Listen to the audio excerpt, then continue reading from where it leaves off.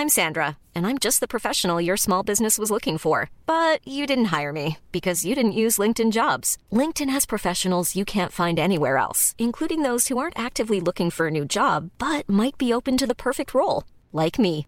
In a given month, over 70% of LinkedIn users don't visit other leading job sites. So if you're not looking on LinkedIn, you'll miss out on great candidates like Sandra. Start hiring professionals like a professional. Post your free job on linkedin.com/people today.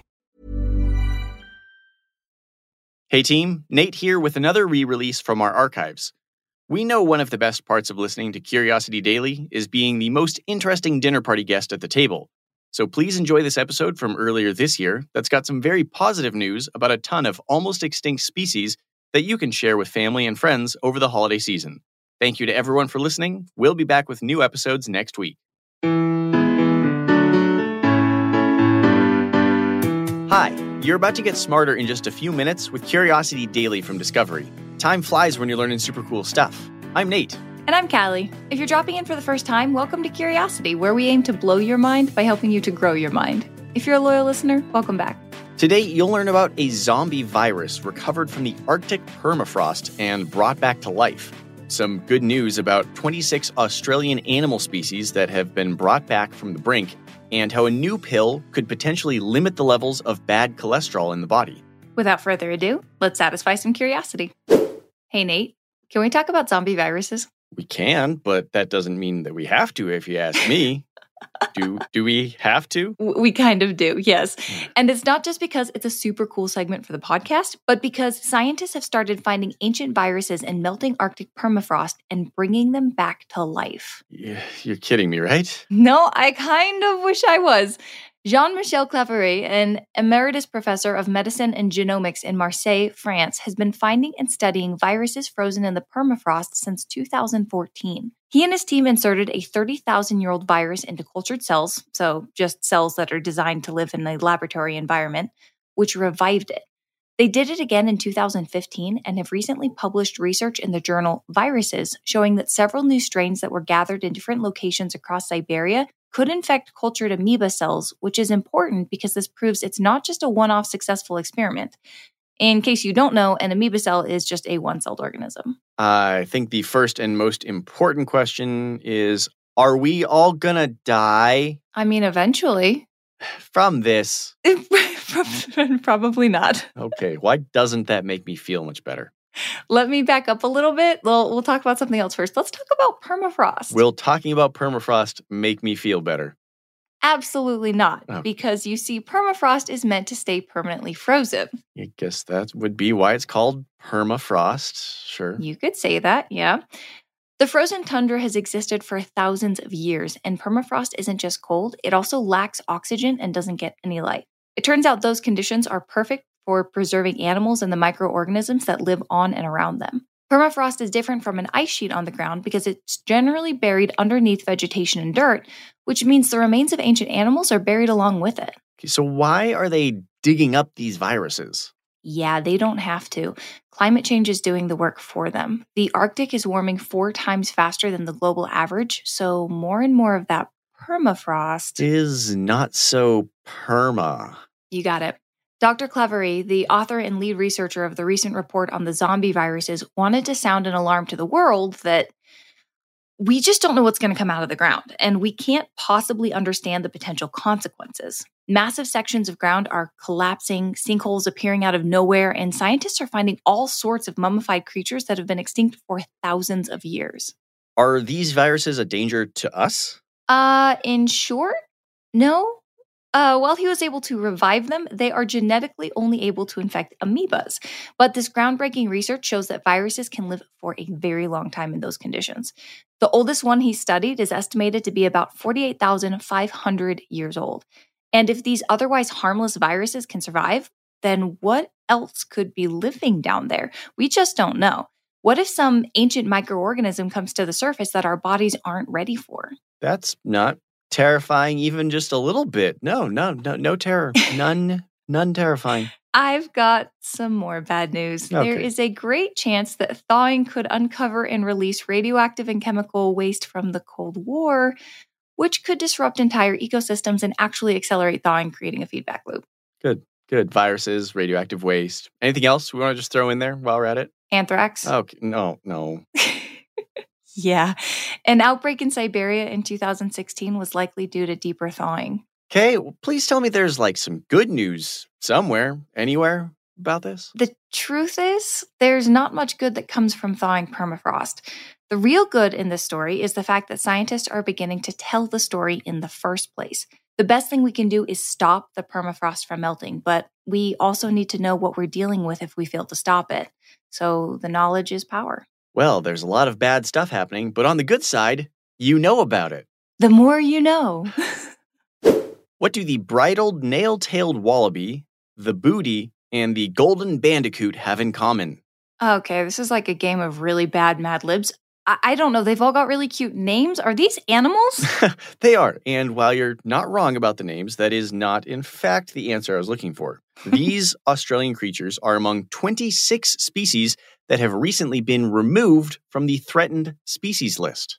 Oh, good. It's a good news story. We need that after the last one. It's actually a great news story. And not just because these 15 mammals, 8 birds, 4 frogs, 1 reptile, and a fish have made an amazing comeback.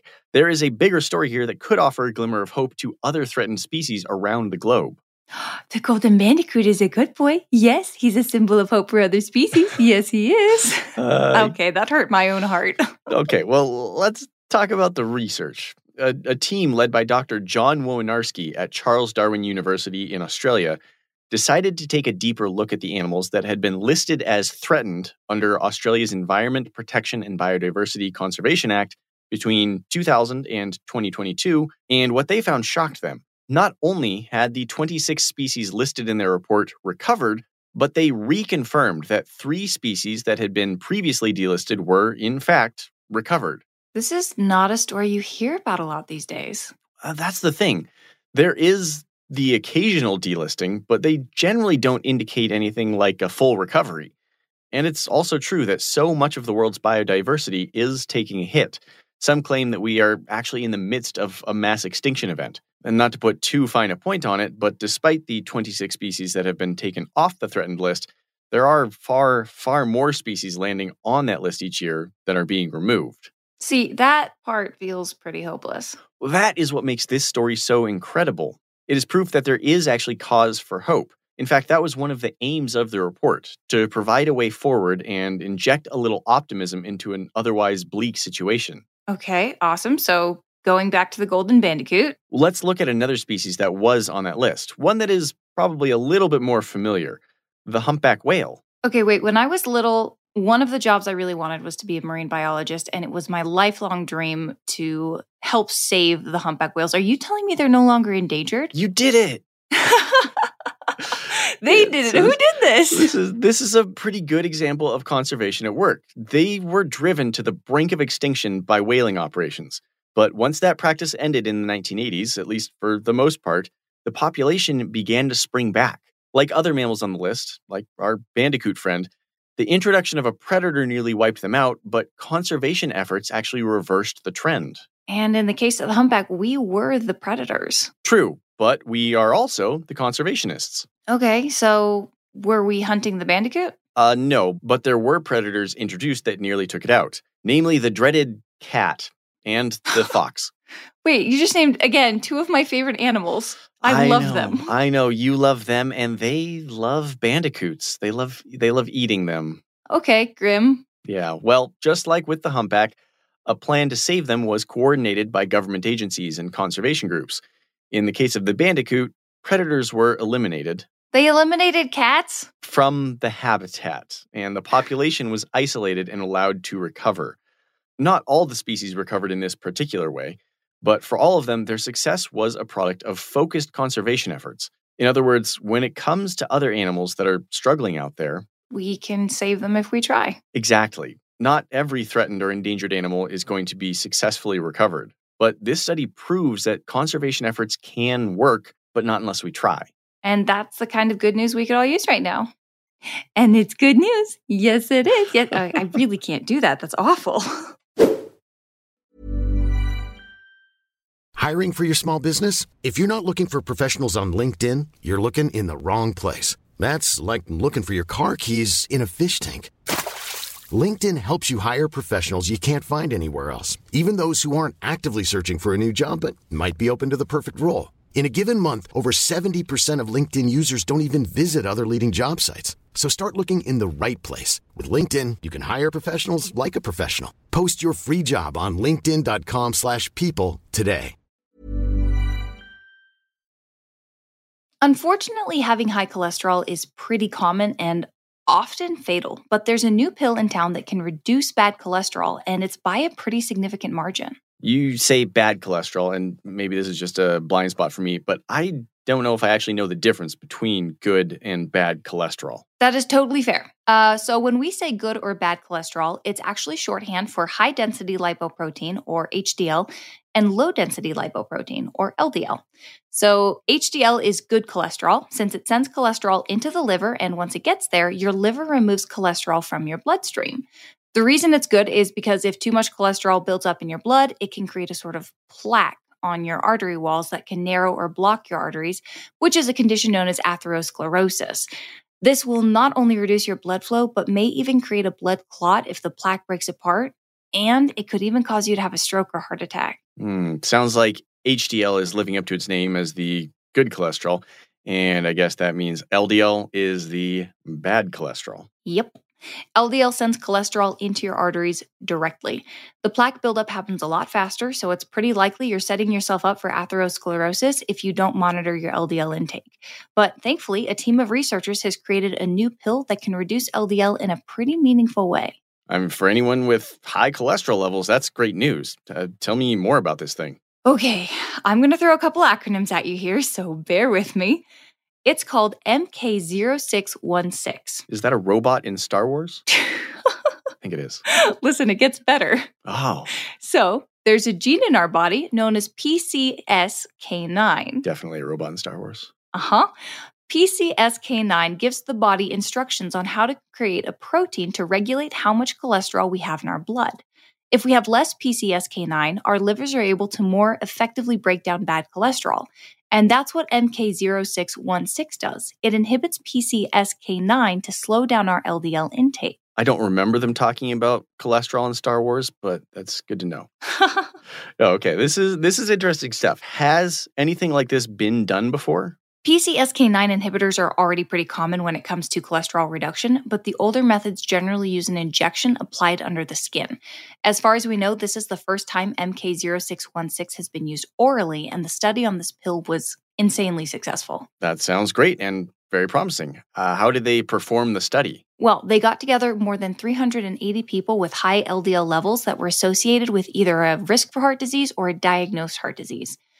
Each one of them was split up at random into 5 groups and was given a placebo or a few differently strength doses of MK0616.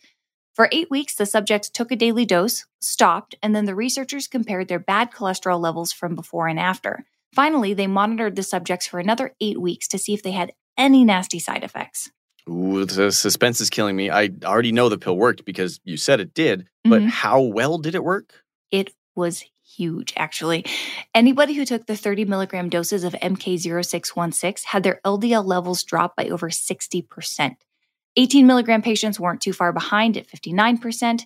12 milligram patients had 55% drops, and even the smallest dosage of 6 milligrams still saw a substantial 41% drop. So for those of you playing at home, that's anywhere between 40 and 60% or more bad cholesterol eliminated by this pill. What makes it even better is that under normal circumstances, there can be other hints that we have too much bad cholesterol in our body, like a protein known as ApoB, but MK0616 reduces any levels of that too. Okay, I gotta say, this sounds amazing. Like, it sounds too good, so, there's gotta be a catch. Look, that's what I thought too, but honestly, there's no catch. You remember how they monitored the subjects for 8 weeks to look for any nasty side effects? They didn't find any, not a single one. Keep in mind, this is just one study, so they're going to need to hold some more trials to confirm that MK0616 is safe for everybody. But at this stage, all signs point to this being a bit of a godsend in the world of cholesterol maintenance and heart health. 60% of the patients were taking something called statins during the study, which is another drug treatment for high cholesterol, which means the two can be done together. And the fact that this drug is oral means treatment is more accessible and maybe one day more affordable. All right, so I can just stop looking after my cholesterol. I'm going to have a cheeseburger. No. I'll have a cheeseburger and a pill. No. Let's recap what we learned today to wrap up. Scientists have revived a zombie virus that had been locked up in the Arctic permafrost of Siberia for 48,000 years. Don't worry, this virus poses no threat to humans, but that doesn't mean there aren't dangerous virus, bacteria, and other toxins just waiting to thaw out. Researchers in Australia reviewed a list of threatened species and found that no fewer than 26 of them had recovered to the point of being removed from the list. Conservation efforts are to thank, which is great news for other endangered animals around the world and the conservationists working to save them. Cholesterol is a pretty easy thing to lose track of, which can be pretty bad for our bodies, even leading to death. But thankfully, a new pill has been made that limits the amount of bad cholesterol that stays in our bloodstream by as much as 60%. Curiosity Daily is produced by Wheelhouse DNA for Discovery.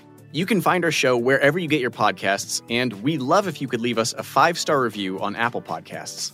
Our Discovery executive producer is Christina Bavetta. Our Wheelhouse DNA executive producer is Cassie Berman. This show is hosted by Callie Gade and Nate Bonham. Our producer is Kiara Noni, and our associate producer is Kimaya Floyd. Writing is done by Jed Bookhout and Sam Osterhout. Our researcher is Marla Friedson. Sound design, audio engineering, and editing by Nick Carissimi. I'm Nate Bonham. And I'm Callie Gade. We'll see you next week.